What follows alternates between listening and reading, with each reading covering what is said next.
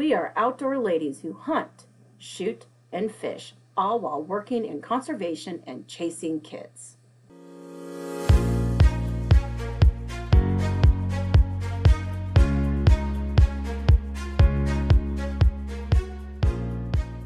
I am Julia Plugi with the Nebraska Game and Parks Commission. I'm Rachel Alice with the Iowa Department of Natural Resources. I am Megan Weiskup with the Iowa Department of Natural Resources. And I'm Tana Fancher with the Kansas Department of Wildlife, Parks, and Tourism. Follow us on our outdoor adventures.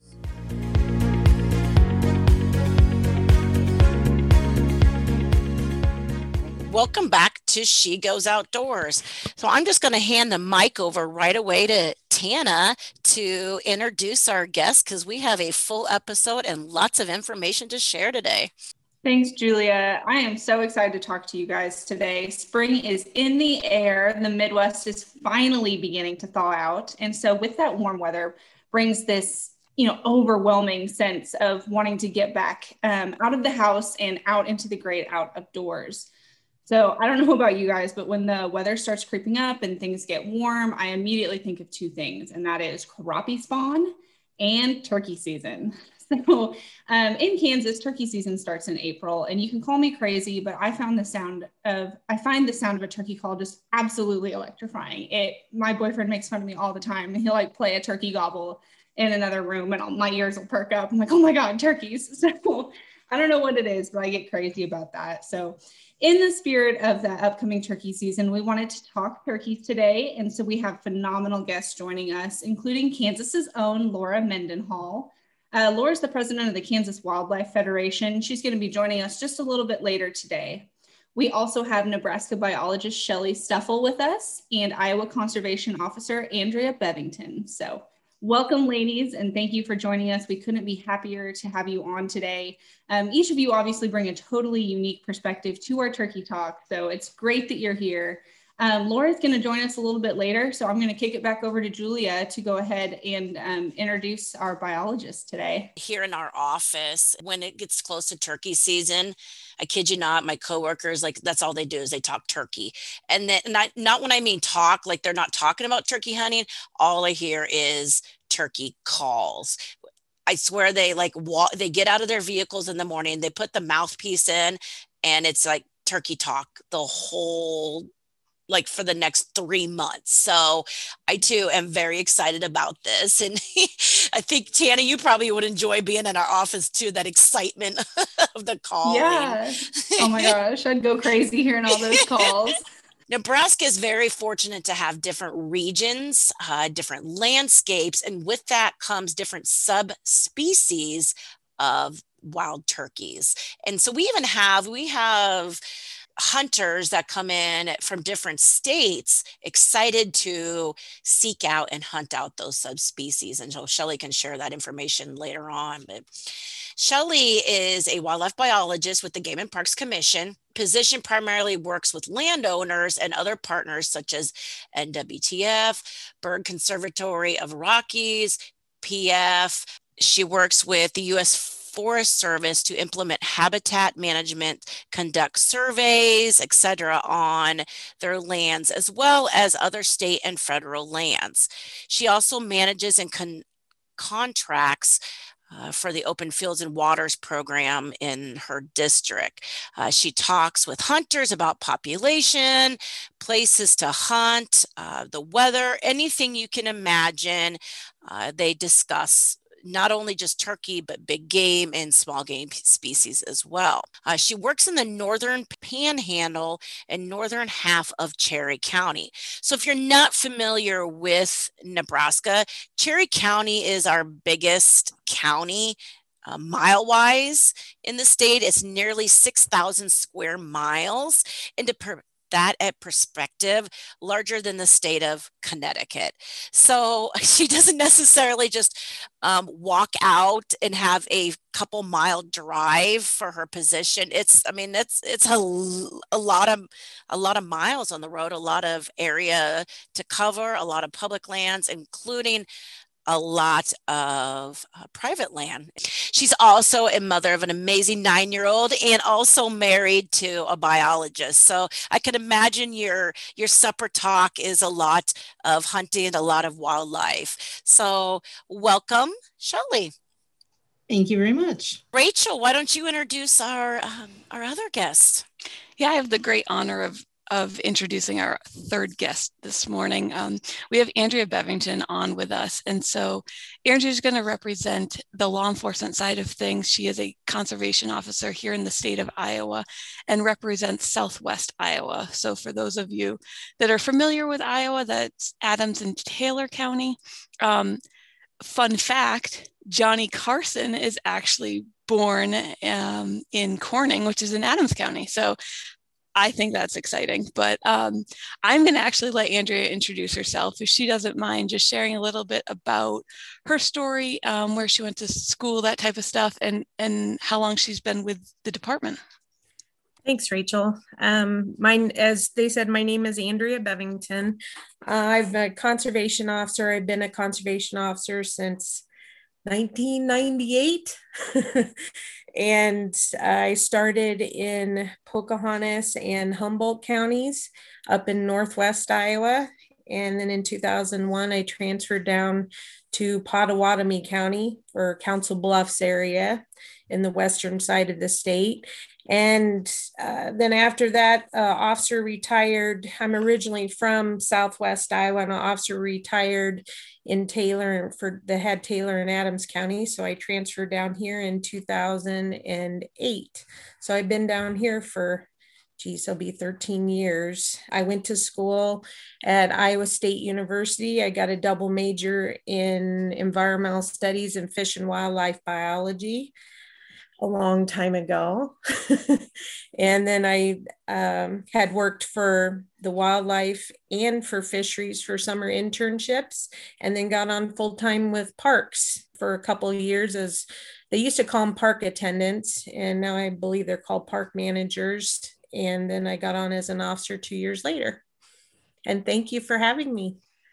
Thanks for being with us. We love the perspective of a conservation officer, and then especially from a female side of things. We've had other officers on with us, and we appreciate you chunking out a little bit of your day for us. So with that, I'm going to turn it back over to Tana. Wow, you guys are all just so fascinating. And it's so powerful that we can have everybody on here to talk from all these different perspectives and have all these wonderful, strong, empowered women. Maybe I'm preaching to the choir a little bit, but I just think it's so cool that you're all here. It's a sunny day. We're in a great mood. Let's kick this thing off. So somebody famous, I believe, once said, it's hard to know where you're going if you don't know where you've been. So what I'm really curious, just to start this conversation off, is kind of the history of turkeys in the Midwest. When I think of turkeys, I consider them to be fairly abundant. You know, you see them when you're driving, they're out pecking around, maybe strutting a little bit. What have turkey numbers been like in the Midwest historically? Have they always been fairly abundant? Maybe Shelley can even share the story of how the relocation of movements of turkeys and how that impacted the growth of our population in Nebraska. That's a cool history story. It is. I guess I can't, unfortunately, speak for the rest of the Midwest, but from a Nebraska perspective, turkeys were extirpated in 1915 when we lost the last bird, and we did not start reintroductions until the 50s, the late 50s. And the first birds were actually out here in the Northwest District, Merriam's subspecies of turkeys. They exploded then. They had two sites that they introduced. One that is north of Fort Robinson State Park, which is a little further west than me, about 30 miles. And the other one was just southwest of Chadron here. They released them in 1959, 28 birds they released. By 1962, they had estimated that there were 3,000 birds then out here, just in the Pine Ridge area alone. So and they actually were able then to open up the first hunting season. We also reintroduced Rios in the southeast portion of the state, and the easterns too.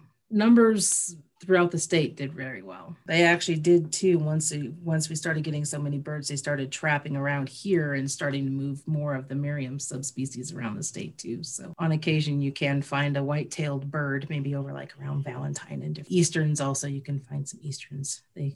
They moved well too once they got into the state. And I think they definitely they thrive on our Midwestern habitat. Now, does that, we mentioned some Rios or the Merriam breeds. Do we not see those specific breeds more into the Eastern because that's not their natural habitat? I would say probably so. There's certain subspecies of animals rely on certain habitats. Merriam's is more of a Western species, so you're going to find it in Wyoming and, Montana and places like that. Whereas the Rios are more of a Southern species too, or subspecies. So yes, but it kind of seems like some of these two can be a little bit more adaptable. And like I said, we find them around Valentine, but our pine timber and our ponderosa pine woodlands actually follow the rivers all the way over into that area. So that's kind of where we start transitioning over into more of our oak woodlands. Shelley, it's interesting that you use the word adaptive, because that's one of the most fascinating things about turkeys to me is the different subspecies. I mean, you can find them spread out, like you said, all the way from Montana down to, Florida. They've got the Osceola turkeys that are just so interesting. It's amazing the way that they are so adaptive and that they can thrive in all of these different habitats between the different subspecies. And, we think of them as this big brown bird and kind of boring and kind of stupid, but it's amazing the things they've adapted to, and they're absolutely beautiful birds. The physical differences in them are stunning in between regions. It's so cool. Oh, absolutely. Absolutely. And, everybody does say they're a stupid bird, but until you go out and hunt one, don't call it stupid. Isn't that the truth? Oh my gosh. They are wily. They are very impressive birds. To that point, Shelley, I've heard this story about turkeys flying. Every time I see a turkey, they're on the ground. And I've been told that it sounds like this, big steam train coming through when they're flying. Do they fly, for those of us that are doubters maybe? I mean, where do they roost at night and nest? They do fly. Now, they are not a distance flyer, say like a prairie grouse. You kick up a sharp-tailed grouse and it flies 2 miles. A turkey is definitely not going to do that. They are more of a short-term flyer. Since they roost in trees, we find them especially in my area out here in the West, we find them roosting in the large cottonwoods and the ponderosa pine. And so they have to fly to get up there. They aren't going to climb a tree. A lot of times what they do too, though, is they'll find a hill next to one, or a tree next to a hill. And so they can kind of get a kick off of that hill and get up to the tops of the trees that way. So it's very Buzz Lightyear. It reminds me of that scene where he makes the ramp and it's falling with style. It really reminds me of that, and getting a head start down a hill. Exactly. It's fun to watch when they go to roost. They're impressive, and it's noisy, and you have found roost. They are very noisy. And then they're noisy when they come falling down too. Which is really cool because you're sitting in your blind and when they're starting to come out of that tree if you're close, because you hear this woof, woof, woof, and you're telling your predators you're around, but that's why they're in the tree. So, and then I've also seen them literally climb just branch by branch by branch to get to the top of the tree. And so it's cool. Yeah. It's fun to watch. So, I'm familiar with the turkey subspecies that's Eastern Nebraska. And to me, it's pretty obvious most of the time if it is a male or female. Toms and Jakes, right? Jakes, yes. Jakes and bearded hens. And bearded hens. So maybe let's talk about what the difference in some of those giveaways of how we know difference. How do we know the difference between a male and a female? And then, especially if it's a bearded female, what could give that away, and why is that allowed to hunt even in Nebraska and Iowa and Kansas? I don't know if that's the same with you too. If you could hunt your bearded hens too.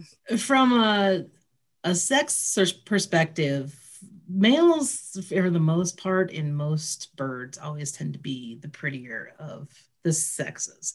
The females need to hide. So our female turkeys are going to be a little bit more of a mottled color. They're not going to maybe necessarily be as bright or as iridescent as the males are. One of the biggest things that everybody always thinks about, though, is the head, and the fact that the males, especially during mating season, they get that really bright red head, bright blues and everything. It's just very visible, where the females tend to have a fuzzier head and they're more of a bluish gray color. As far as the beards go, the males also have, if you look at their legs, they've got the spurs on the back of their legs that they use for fighting. And the beards are just a modified feathers that are coming off the center of the chest, the breast. The older they get, the longer they are. And more, it's again, just another way to attract a lady and show them how fabulous he really is. As far as the bearded hen, it just tends to be more of a genetic thing. It's found throughout birds throughout the country. So it's not an uncommon thing. I'd say it's likely more of a mature female that's going to have those, some of the older birds. And Andrea, do you have the answer of why we can hunt the bearded hens? Well, I think also part of it is that jakes are smaller. They're the immature males and they're smaller. So I think they can be comparable to hens. And when you're looking at a distance, if you're looking at a hen, or a jake, a turkey that has a beard, then they make it so you're able to shoot a bearded turkey. So it's not just necessarily a tom. And we have a fall season in Iowa. I don't know if Nebraska does too. And you can shoot a hen in the fall. But yeah, I think, and I don't know if Shelley had said that, it was like 10 to 20% of hens may have beards. And so it's not, like she said, it's not uncommon, but I think that that's part of the reasoning of allowing to be a bearded turkey. Yeah, and I liken that to, like with our big game permits, your antlered versus antlerless tags, because just like female deer can sometimes grow antlers, sometimes it can be hard to tell by those very obvious distinctive traits like a beard in a turkey. There can be some mix up there. So that in a lot of ways is just our law enforcement protecting everybody that's out there hunting and viewing these birds and making sure that if there is a trouble with ID, the law's on your side and they're going to give you the benefit of the doubt. Perfect. And kind of continuing on, getting into more of their habits and what the turkeys do. And I couldn't agree with you, Shelley, when you mentioned about, don't call these birds stupid until you have the opportunity to hunt, because they definitely can throw you for some loops. But some things that we could start looking at to maybe help us have a more successful hunt is to kind of dive into what these turkeys typically eat. So where we might find them once they get out of the roost in the morning, and where they're going to get some food. So can you go over a little bit about what they typically eat? Sure. And again, it's going to vary where they're located, even within a state or between states. In the eastern half of Nebraska, and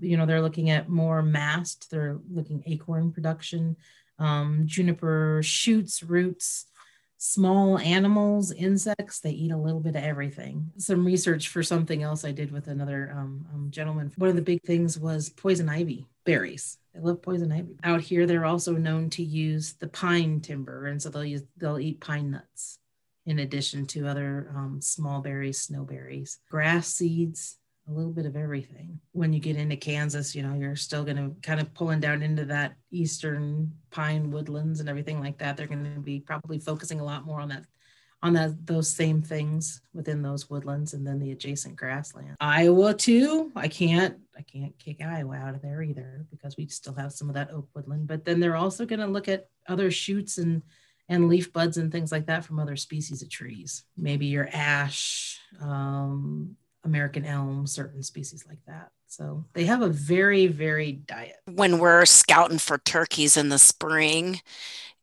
we head out to the pasture grounds and cows have been out there. And I always know there's an abundance of turkeys in there because the cow patties, the dried up cow patties had been flipped over. I mean, that is like a buffet for the turkeys. Gourmet dinner right there, the flipped over cow patties. Absolutely. You get your insects, you get your seeds, you get a little bit of everything when it comes to cow poop. Cow poop on the menu. Well, hey, while we have a second, we have Laura Mendenhall joining us. Hey, Laura, welcome. Hey, thanks for having me. Yeah, thanks for jumping on. So for those of you who don't know Laura, she is a Kansas treasure. Laura is president of the Kansas Wildlife Federation, and she's jumping on today. She's an incredible person, a champion for women in the outdoors, a champion for diversity in the outdoors, really. And like I said, she runs the Kansas Wildlife Federation and does an absolutely incredible job at that. If you've had the chance to tune into some of their more recent webinars and guest speakers, that group is just doing phenomenal things. So be sure to follow them on social media and check out their website. Laura can talk a little bit more about that later. Laura has also been a wonderful partner with us with the Kansas Wildlife Federation on some of our Spanish translation efforts. So the Kansas Wildlife Federation was really instrumental in getting some of our major documents translated and kind of continuing that push for better diversity work in Kansas. So Laura, do you want to give us a quick elevator pitch about you and your life before we jump back into turkey talk? Sure. So as Tana mentioned, I am currently leading the Kansas Wildlife Federation. Born and raised in Kansas, I've been hunting for about 7 years. The first thing that I harvested on my own was abalone in California, so in the ocean. And then when I moved back to Kansas, the first thing I harvested was a turkey. And fun fact, my husband and I, for our wedding a few years ago, we fed everybody with meat that we harvested, and it was all turkeys. That was back when you could have 2 tags a person. So we were able to make turkey chili for everybody. And we have a 2-year-old daughter, and she is actively working on her turkey box call skills. So we hope to take her out, probably not this year, but eventually.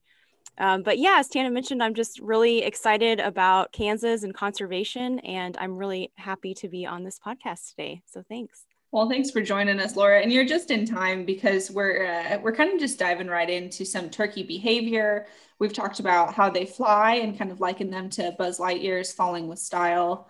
Talked about the difference between male and female birds, and then we were just getting into what they eat. So I think what's coming next is there's some weird turkey terminology. So I want to talk about that because the first time I heard about these strange body parts on these birds was just a couple years ago. And so I've heard of this weird thing called a snood. And then I've also heard of a waddle.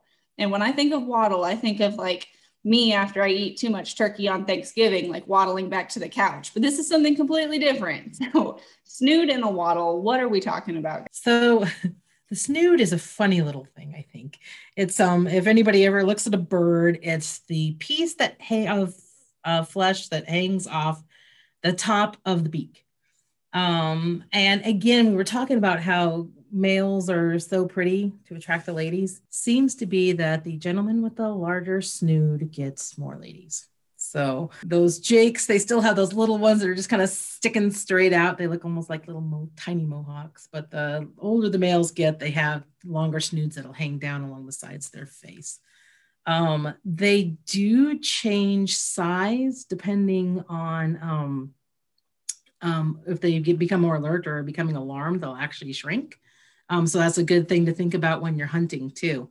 So if you start watching a bird and all of a sudden for some reason you're just watching his snood, it starts getting smaller. Something's tricked him or tripped him off. They also have shown that during fights between the toms, that the males with the larger snoods also are more deferred to. So the guys with the smaller snoods will back down a little bit more if they are competing against basically what would be, I guess, considered an all-around bigger, better male. All right. You heard it here first, gentlemen. The bigger your snood, the more lucky you're going to get out there. Thanks for tuning in to She Goes Outdoors. So what about a waddle? And like I said, this is not like a waddle like a penguin does or like we do after a big meal. What is a waddle in reference to a turkey, Shelley? It's going to be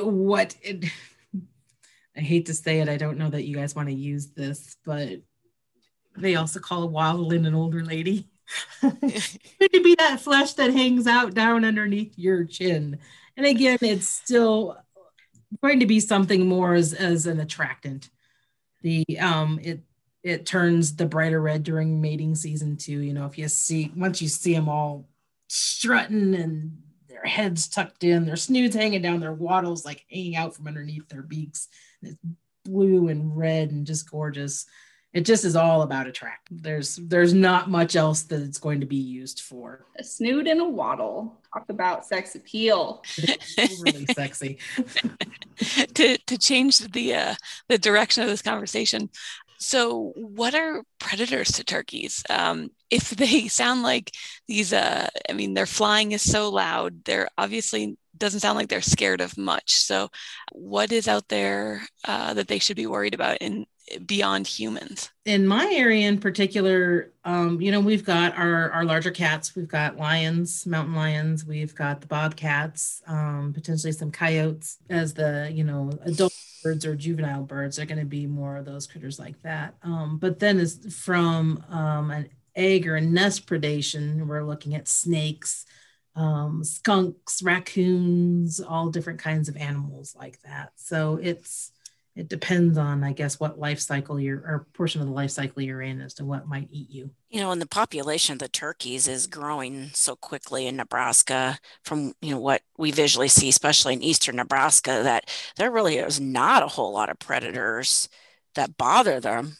Is that correct? Or did they just able to successfully move on with life from the populations that I see? I think as far as it goes, the numbers as far as predators go is fluctuating too. So true. Once those numbers go down in a cycle, then turkey numbers pop up most definitely. Everything's cyclic. With as far as being able to pull off successful nests and everything like that. And it's not from a nest perspective too. It's been pretty dry the last several years for us in portions of the state. Let me say that as far as when nesting season comes around. So, that's helped too in being able to pull off some good nests or being able to re-nest. Shelley, is there any other information that you would want to share as far as the biology, behaviors, before we start getting into the conversation of hunting these birds? The only other thing that I forgot to mention was that as far as diet goes, and that's something that can get them into trouble too, is that they do focus on certain crop grounds. And especially in the wintertime when they're foraging, they look at hay and hay bales and things like that. They can do really well on hay. They enjoy alfalfa.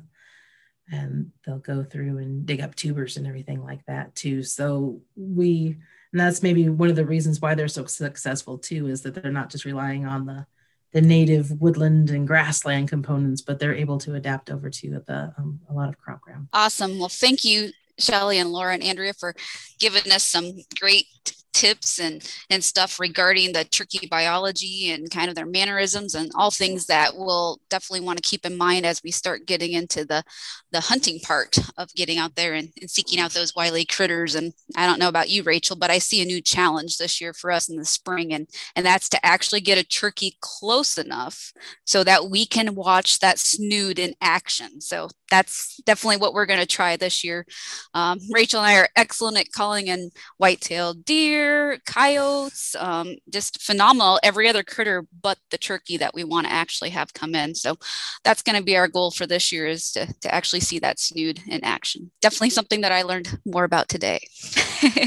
So let's dive into what we actually use to hunt turkeys, and definitely want to kind of punt this one over to Andrea, and definitely Lori and Shelley jump in as well. But what type of firearm and or bow, or can you use bows to hunt turkeys? I guess that would be a great question for someone getting started, or just firearms. Kind of talk about the different implements that you can use to hunt those turkeys. And then I know there's Also, when you start looking at ammunition and types of arrow tips, are there some that's specially designed for hunting turkeys? So in Iowa, you can use shotguns, you can use muzzle loading shotguns, or you can use archery equipment. And for the bows, you can use the long bows, compounds, recurves, but you have to be able to use shooting broadheads for those bows. You can use a crossbow if you have a permit. Otherwise, crossbows are not permitted for everybody else. You can use blunt head arrows, and I think the minimum diameter is 9/16 of an inch. Arrows must be at least 18 inches long. So that's what you can use for archery equipment. For guns, like I said, muzzle loading shotguns or shotguns, the range is from 20 gauge, 16, 12, and 10 gauge shotguns. And the shot sizes are from number 4 to number 8. So you cannot be in Iowa, you cannot be in possession of any shot size other than that.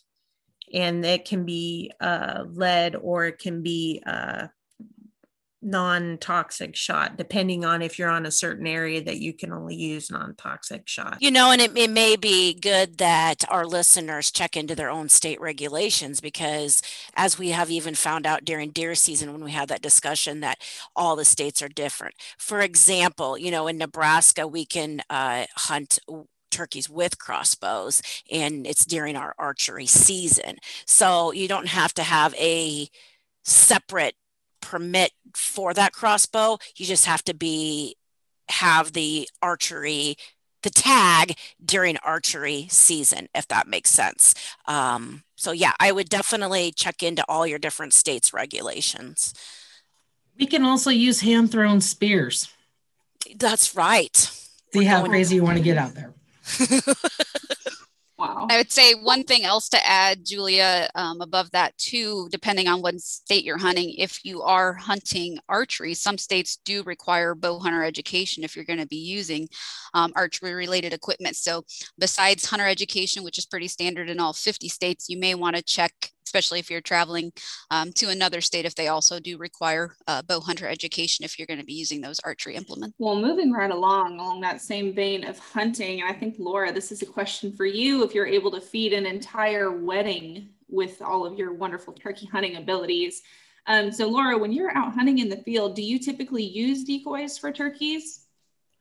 Yes, my husband and I share a decoy, and I have him to thank. He found a roadkill hen, and he does his own taxidermy, so he stuffed it, and that's kind of been our decoy. Although you don't have to use a decoy. If you're a good enough caller and can get close enough, you don't need a decoy. And actually, that's going to be his challenge this year, is trying to hunt without a decoy, but I'll probably still keep going with the decoy because I've been successful that way. So it is that, like in waterfowl hunting, you typically have a really large decoy spread. So are you putting out a ton of turkey decoys, or will just one do the trick? Just one, and she's a hen, and because she's taxidermied, she has her real feathers, so which is nice because when the wind blows, like her feathers kind of move and she looks like she's alive. So you really just need, that I'm aware of, you just need one. I don't know if others have different experiences with using multiples or what. Right. So then, of course, there's two ways of thinking about it, right? You can put a hen out and try to call a bird in, or if you do have a jake or a tom decoy, typically a jake, that a tom turkey might feel he can come in and beat up and harass a little bit. I've heard that works well for people too. Yeah, and I don't know, I hunt on public land, and I don't know if this is just me being paranoid, but it kind of sketches me out, the idea of putting a jake or a tom in front of my little setup, in case there's another hunter, but maybe that's just me being extra cautious. No, that's good. And that's kind of skipping ahead a little bit in the conversation, but we were going to talk about fanning. And so fanning is basically where people will take a preserved turkey fan, either real or fake, and they will kind of use it to sneak up on birds. And it's kind of the same idea. And Andrea, maybe you can chime in here a little bit. My understanding is that some of the biggest cause of incidents in turkey hunting is not identifying your target and what lies beyond it. So seeing somebody crawling through the grass with a turkey fan and not identifying to make sure it is actually a bird and not a hunter. I know in Kansas, we've had some incidents where people have gotten shot because they were trying to do that fanning technique, or because people were shooting at a decoy, like Laura mentioned, and they didn't realize there was a person behind them.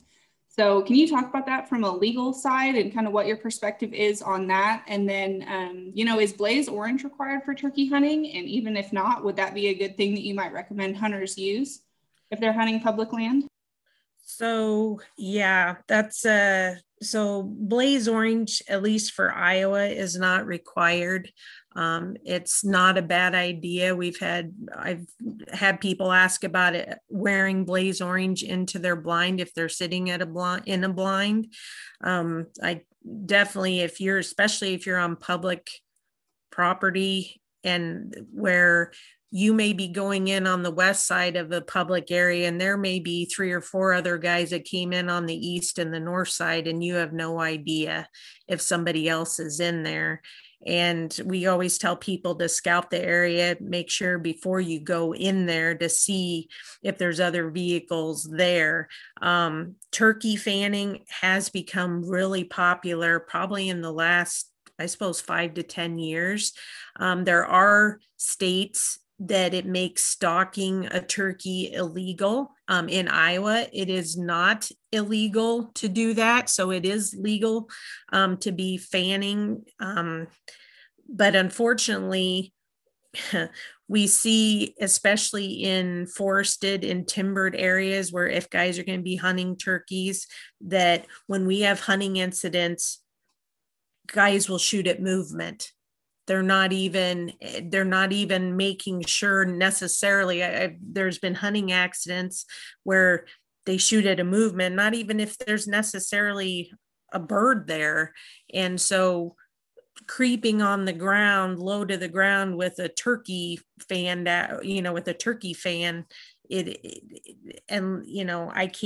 I cannot recommend it. There's been several people that talk about doing it if they're on private property, if it's a big open space where there's nobody else there, whether it's deer or turkey, they're not making sure what their target is, let alone what's beyond it. And that ends up being a problem. No, you're spot on, Andrea, and that's definitely when it comes to turkey, it's the victim being mistaken for game, and most of the time, like you mentioned, people are just taking a shot at that movement or just a brief shot of the color. So where blaze orange isn't required, definitely would recommend it while you're walking in and out of the field, and especially like Andrea mentioned, if you're hunting in a blind, because you're being concealed anyway.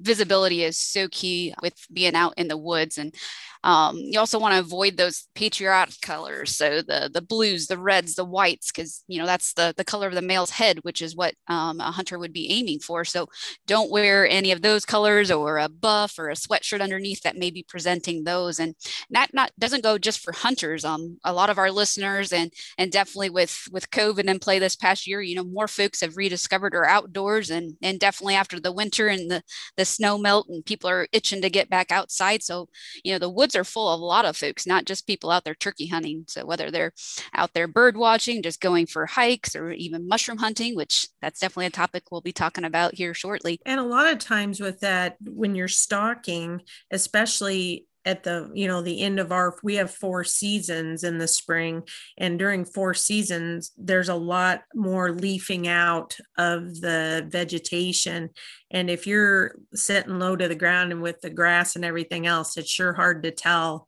what you are.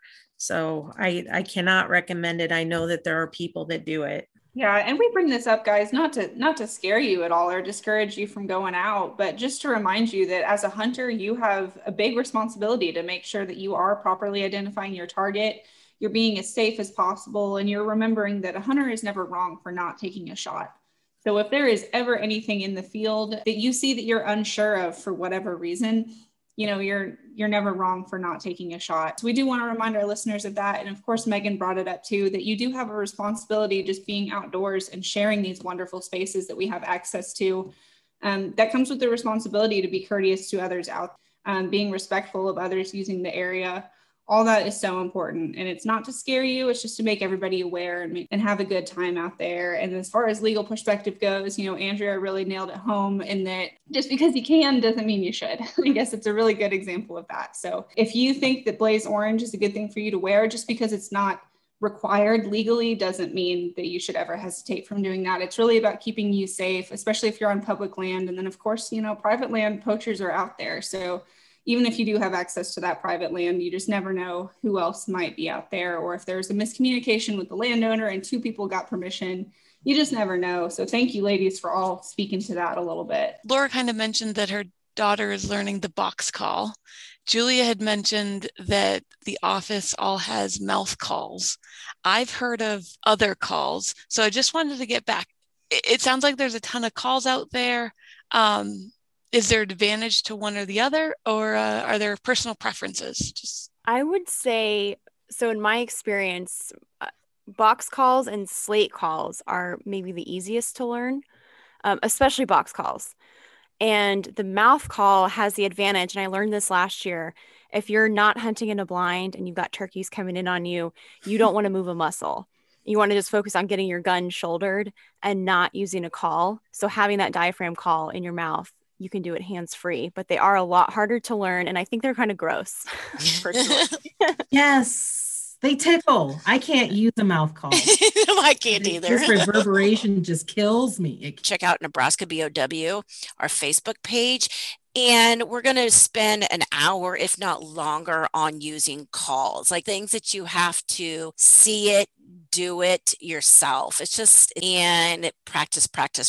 And so at the beginning of this episode, when we were talking about our coworkers or our spouses or, people around, or even Tana practicing the turkey's calls, it's because it's a thing that we're getting ready for. And it's something that just doesn't come overnight to you. And everybody has their preferences, whether it's a mouth call, slate, box call. Some people are even crazy and they can even do it without, they can make that sounds without a device. No, you're spot on, Julia, and you totally stole my line, how I was going to start out this next kind of segment as we kind of switch gears and get into kind of the pre-planning, or what you should be doing and focusing on before you go out there on the hunt. And definitely calling is one of those things you want to practice. Our biologist in Iowa, he recommends, especially if you want to try out that gross mouth call, do it while you're driving in the car. That way, hey, nobody else can hear you. It's something to do on those longer drives. And there's some definitely good YouTube videos, CD stuff out there from the different call manufacturers that you can listen along with and start learning all those different call types. The other two big pre-planning things is distance estimation. So when you're hunting from a blind or tree, it's definitely important to kind of figure out what your effective distances are. You're shooting at a pretty small target there as you're wanting to target the head or the upper part of the body. That way you're not destroying any of the meat. And then also their feathers are so tough.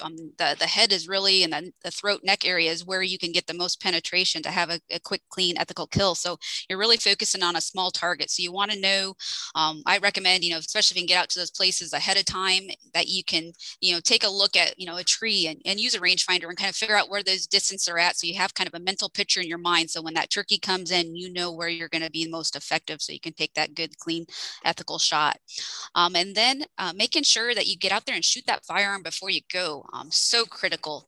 All 3 states have plenty of public ranges on them. You can go out to the agency's websites in the respective states to find out those locations. Another great tool is the Where to Shoot on the National Shooting Sports Foundation page. They show where ranges are across the United States. So especially if you're traveling and pull out that gun before you go, it's just a great to get out to a range.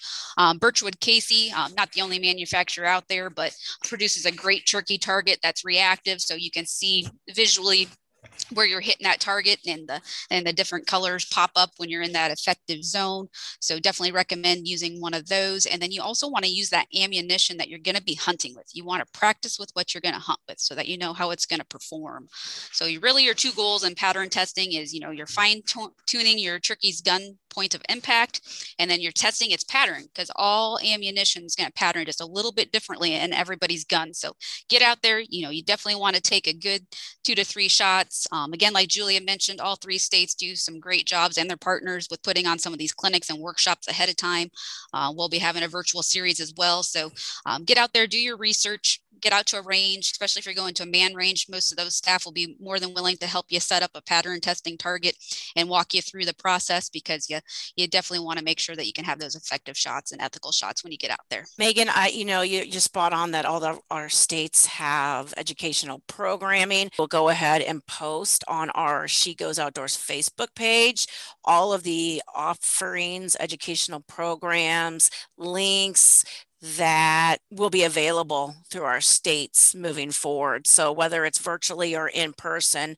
So along that same category of preparation in terms of what you need to do before you go out to hunt, an important aspect of that to have a good turkey hunt is, of course, scouting. So I'm really curious to see what you all ladies think is the most successful, both from a hunter's perspective and a legal perspective, as well as a biologist perspective. We talked about birds roosting in like big cottonwood trees, for examples. So when I typically scout for turkeys, I'm usually driving around my family's property and just looking in trees, basically. So out there early morning with a pair of binoculars, looking for those big, giant, robust turkeys sitting in the trees in the morning. I'm trying to find those roost sites. And that way I know that I can come back the next day and be huntable birds. So what do you all recommend for turkey scouting? I would say, so this has never failed me. When I pull up to a spot pre-dawn, and you really do have to get there when it's dark. It's usually a piece of public ground that I already kind of know. I've studied it via satellite. I've been out on it, not in turkey season. So I kind of know the areas and I have an idea of where I think they might roost. I'll do a barred owl call, and you can do like a crow call or just slam your car door and get them to shot gobble. And then so when you hear that gobble, then go to that spot and set up below that tree or near that tree before they can see you. It's got to be way before dawn. But that has never failed. I've always done a barred call or a barred owl call, and I've always ended up hearing at least one tom. Yeah, that's so interesting. I've always been so careful about slamming my car door, but I get that, the shock of like, oh, what was that? When it's still dark enough that they can't see you. That makes a lot of sense. I will be headed out to the typical spot that we put the blind up, and I'll start hearing them kind of gobble, or even sometimes when you start hearing them come out of the trees, and I'm like, oh, I'm a little too late. I probably should have set the alarm a lot earlier.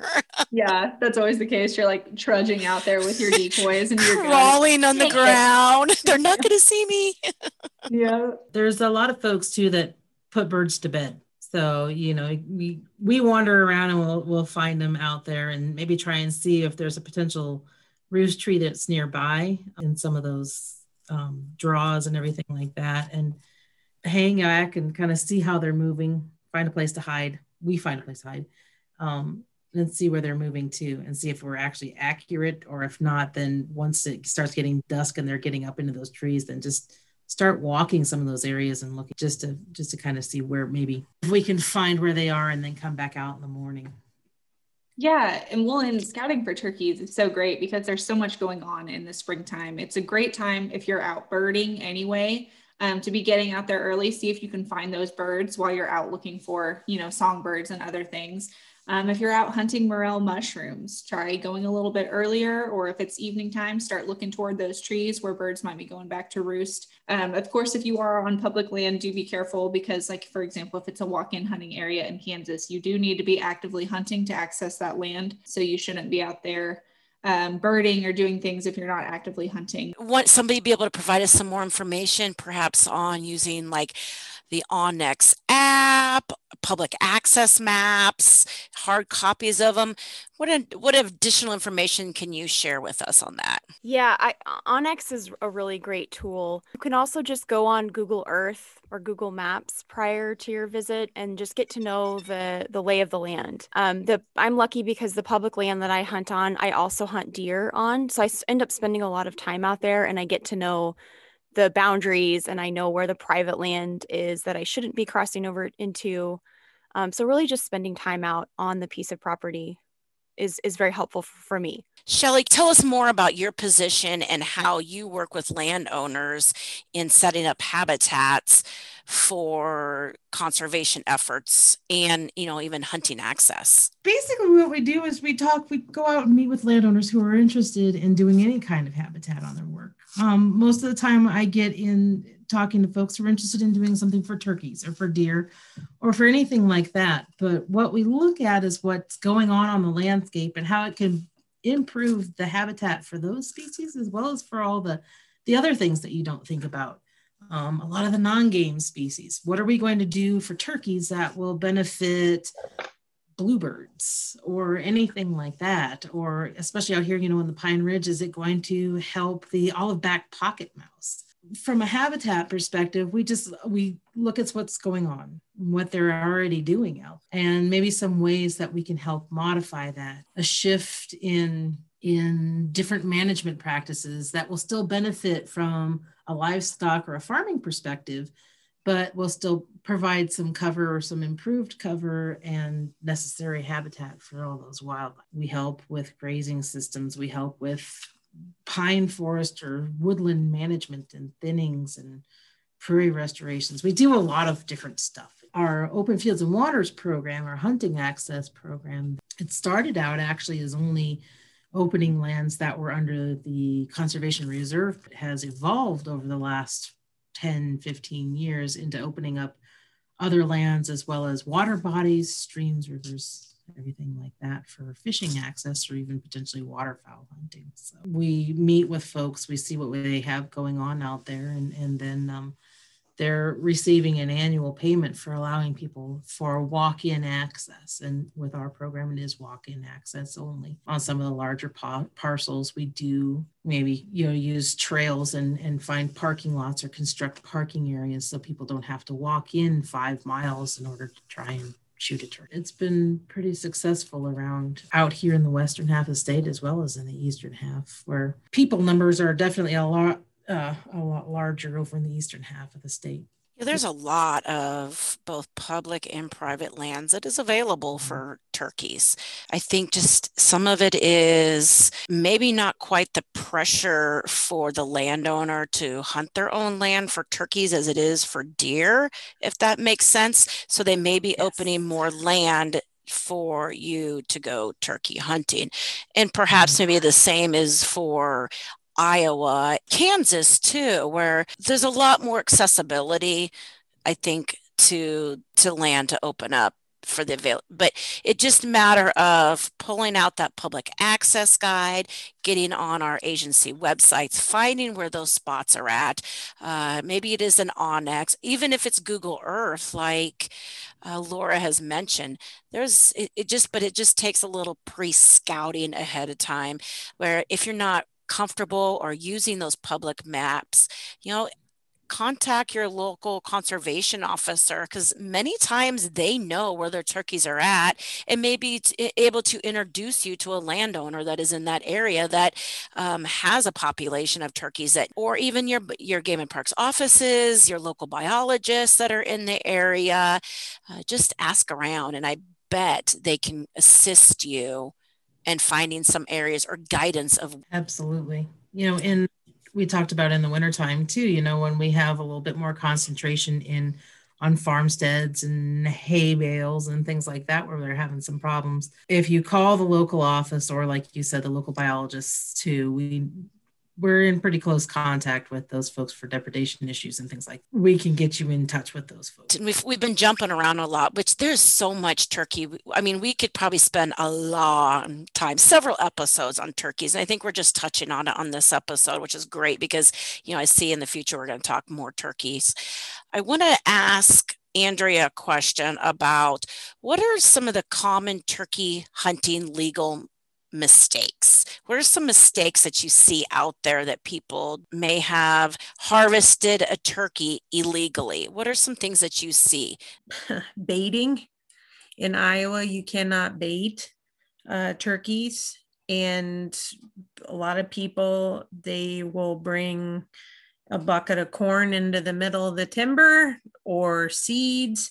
They cannot be baiting turkeys to lure them in to hunt those. That's deer, turkey, and waterfowl are the big ones for Iowa for not being able to bait. So we do see that trespass. A lot of times, with hunting, it has to do with ethics. You're by yourself and I'm sitting on the other side of the fence.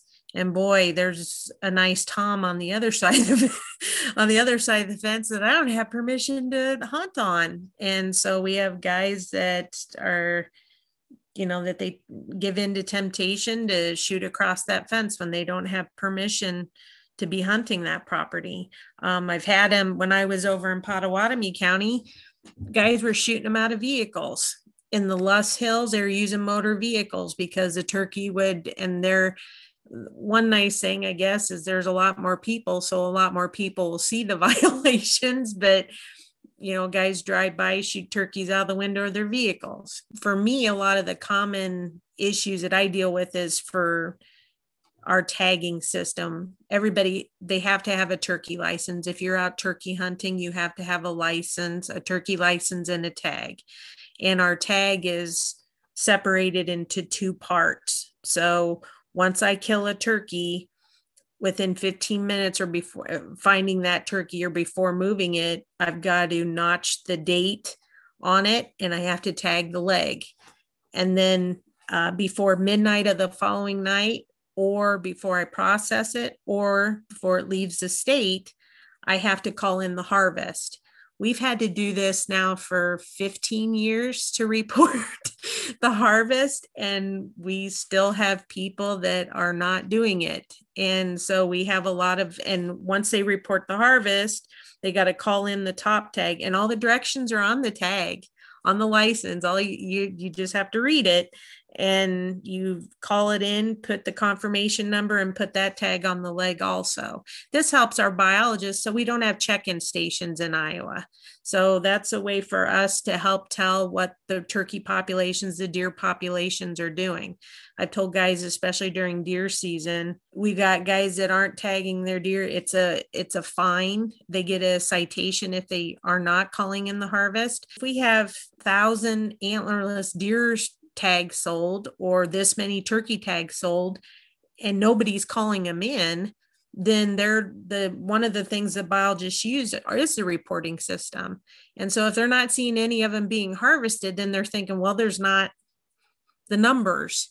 And so that affects how many tags are going to be issued in the area, because in Southwest Iowa, the numbers have gone down west of my area, but our numbers are starting to creep back up.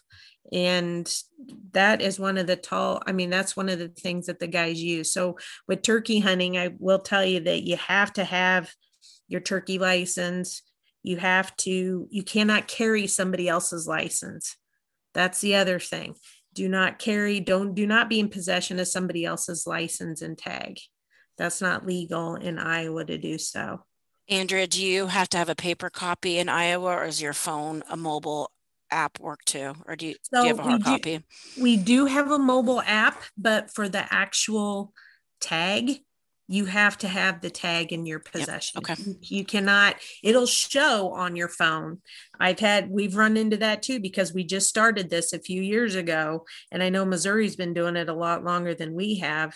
And guys showed me their phone with it. It'll say, season 3 I'm like, okay, where's your tag? And then so they don't. It's hard to punch out those holes on the phone, right? And that's usually the next question. Well, how are you going to tag your turkey if you get one? And then it's the deer in the headlight look. And it's like, you need to have your tag. You need to have your tag and license with you.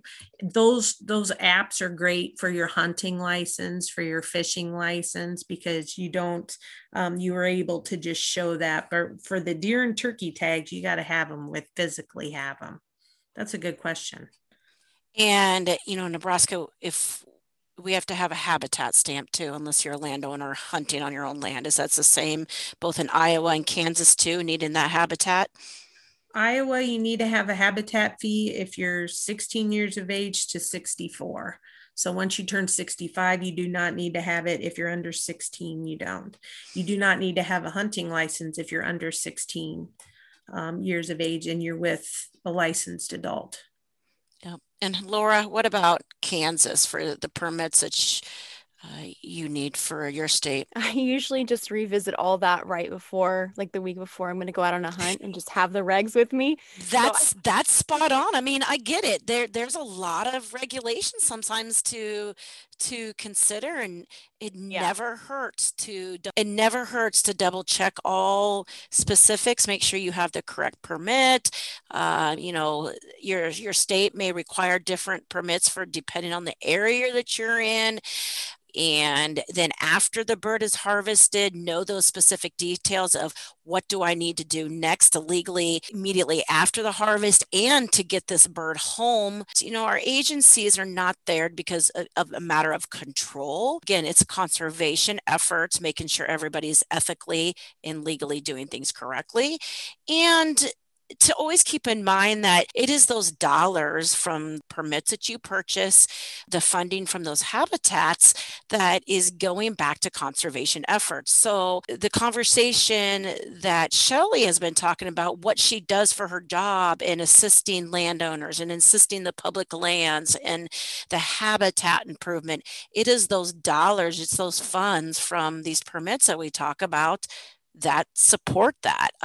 It's the hunters that are supporting the lands for all wildlife. So in Shelley, in Nebraska, then remind us what we need here in Nebraska for the turkey hunting. Well, again, we're going to need, residents are going to need, if you're over 16 or older, you're going to need your license as well as your habitat stamp. For a landowner, you're going to need your license, but you don't need the habitat. We do also, something that we started a handful of years ago too, our youth turkey permits. Yes, my son had that and love it. Fantastic. They're $8 for kids hunting or 15 years and under to be able to go out and try to hunt. Non-resident kids are welcome to come too. So if we have folks who are deciding to come into the state and want to bring the kids, they can also get those $8 youth tags. The difference is that being non-resident, they are going to have the habitat. Turkey hunting is a great first time sometimes to go out for with kids. You can hide them. We go back to those colors again in the movement. We can hide them in the blind with us. They can get dressed up in their camo and all black. They can eat snacks all day. They can entertain themselves. And yes, keep that in mind. It's a great first hunt for youth. Absolutely. We have been taking our son with us hunting for quite a few years now, and we're getting him into the process of trying to get his own bird. His first bird that he actually, he thought he harvested with his cap gun out in the blind with him. So that's funny. I gave him first shot, and then Mom took the That's funny. Good idea. Good idea.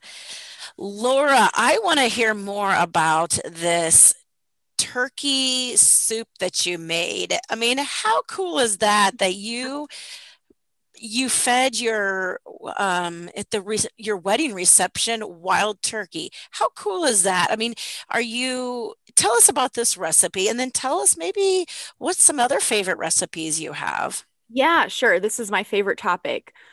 Good. Yeah. So for the wedding, my husband and I both took 2 turkeys, and then we had a friend and his brother. They both took 2 turkeys. So we had 120 people at the wedding.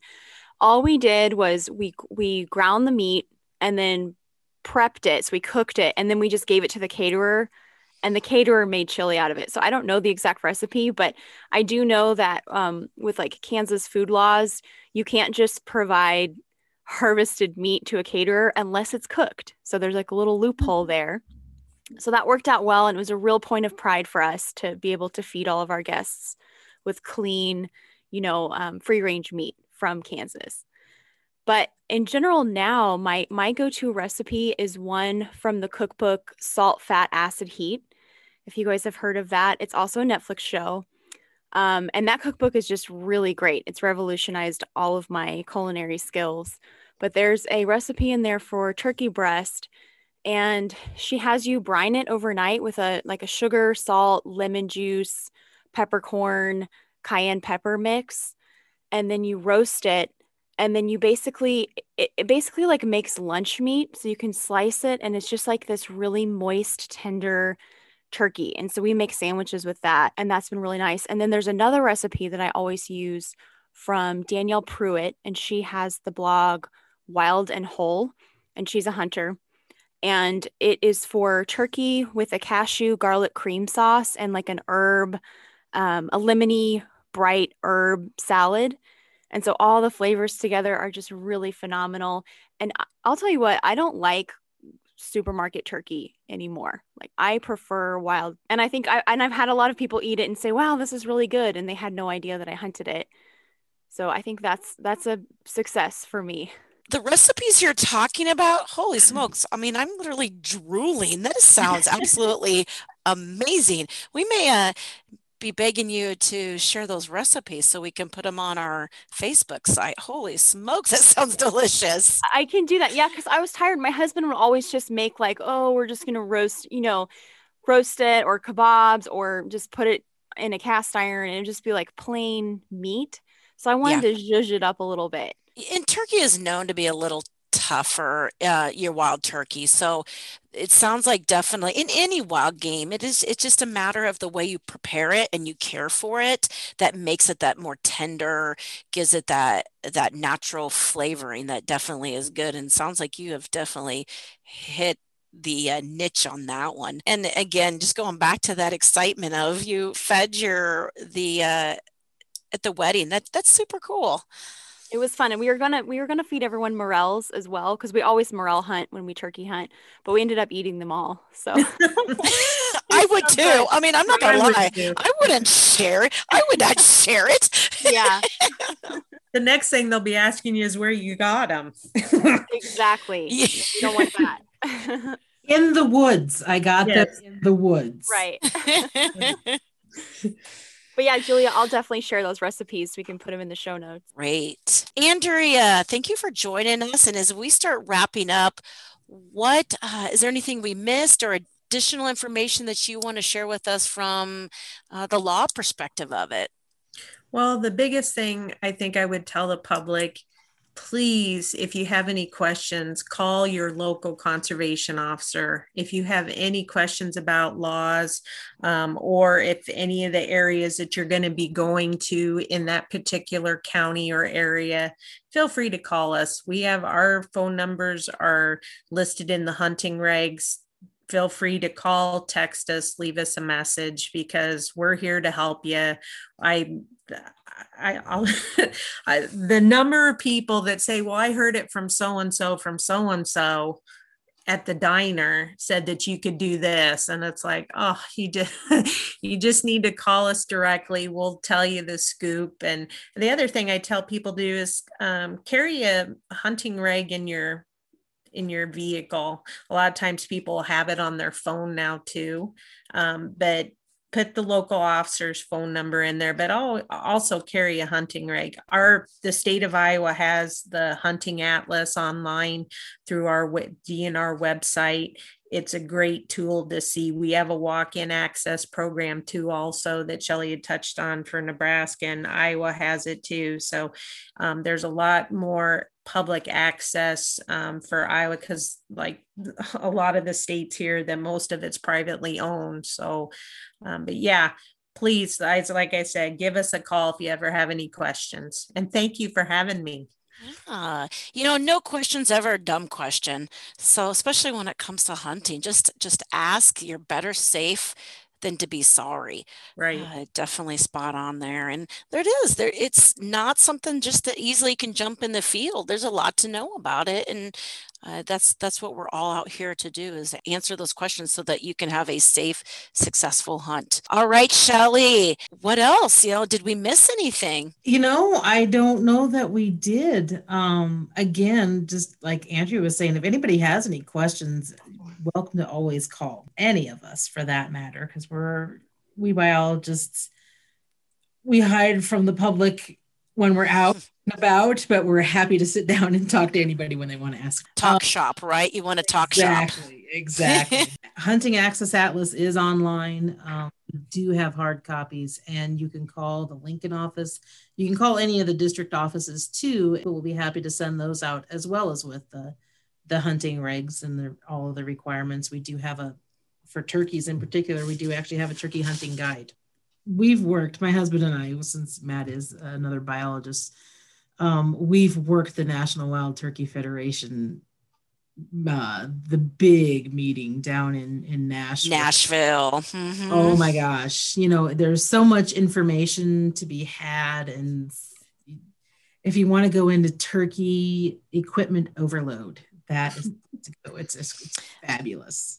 Oh yeah, I bet so. I've heard a lot about that great convention, and hopefully they can start sparking it back up again here in a couple of years to be able to do it. Yeah, but and even with there's so much to learn there, but then a lot on the local level too, because the chapters do a lot with youth hunting, and even not with just the kids. I mean, if you want to learn how to turkey hunt and you've never done it, find somebody from the Turkey Federation, find a friend that hunts, and never be afraid to go out and ask and say, teach me. I think that's what folks really want to do. They want to be able to share their passion of hunting squirrels, of hunting turkey, of hunting whatever they have, and be able to pass that on to somebody. That's spot on, Shelley, where we do, there are a lot of people out there that could be your mentor and would love to be your mentor. And it's sometimes that ask is the hardest part. Don't be afraid to ask someone that is a turkey hunter and say, hey, take me out, or help me find someone to take me out, or what do I need to know? Laura, sounds like you're the gourmet chef of the group. What have we missed, or any? Gosh, we've covered so much. I would say, so I'm also a birder, and I like to botanize, so like identifying wildflowers and trees. I would just challenge all of your listeners who are going to go out on a turkey hunt to also learn the calls of at least 2 or 3 other songbirds, and maybe learn to identify a couple of spring wildflowers. It'll really enhance your experience. It'll kind of round out your understanding of the ecosystem, which is so important. So please try to do that. And if you need help, hit us up at Kansas Wildlife Federation, because we know our birds. We don't know all the regulations around turkey hunting. We always carry our reg books with us and learn them the week before. But we do know our bird calls. That's a great addition, because you're sitting out there in the field turkey hunting, and spring is a beautiful time where things are sprouting up out of the ground. They're moving, they're singing. Many are warm days, and just that atmosphere around you you can honestly be sitting in the blind learning and observing, and even nature journaling while you're out there and waiting for turkeys to come in. So definitely, what a great challenge and addition to while you're out in the field. Thanks for sharing, Laura. Yeah, and thank you for having me. Well, again, we have had a great conversation. And as I've said a couple of times through this episode, that we could go on and on about turkey hunting. What a wealth of knowledge the 3 have been. We appreciate your time. And if you have questions, our Facebook is a great spot to send that. She Goes Outdoors box is up for grabs right now at Esco Outdoors, and it'll be fishing. We're very excited about. You could purchase a fishing box for yourself, or purchase a fishing box as someone as a gift. Thank you for joining us, and we will see you outdoors.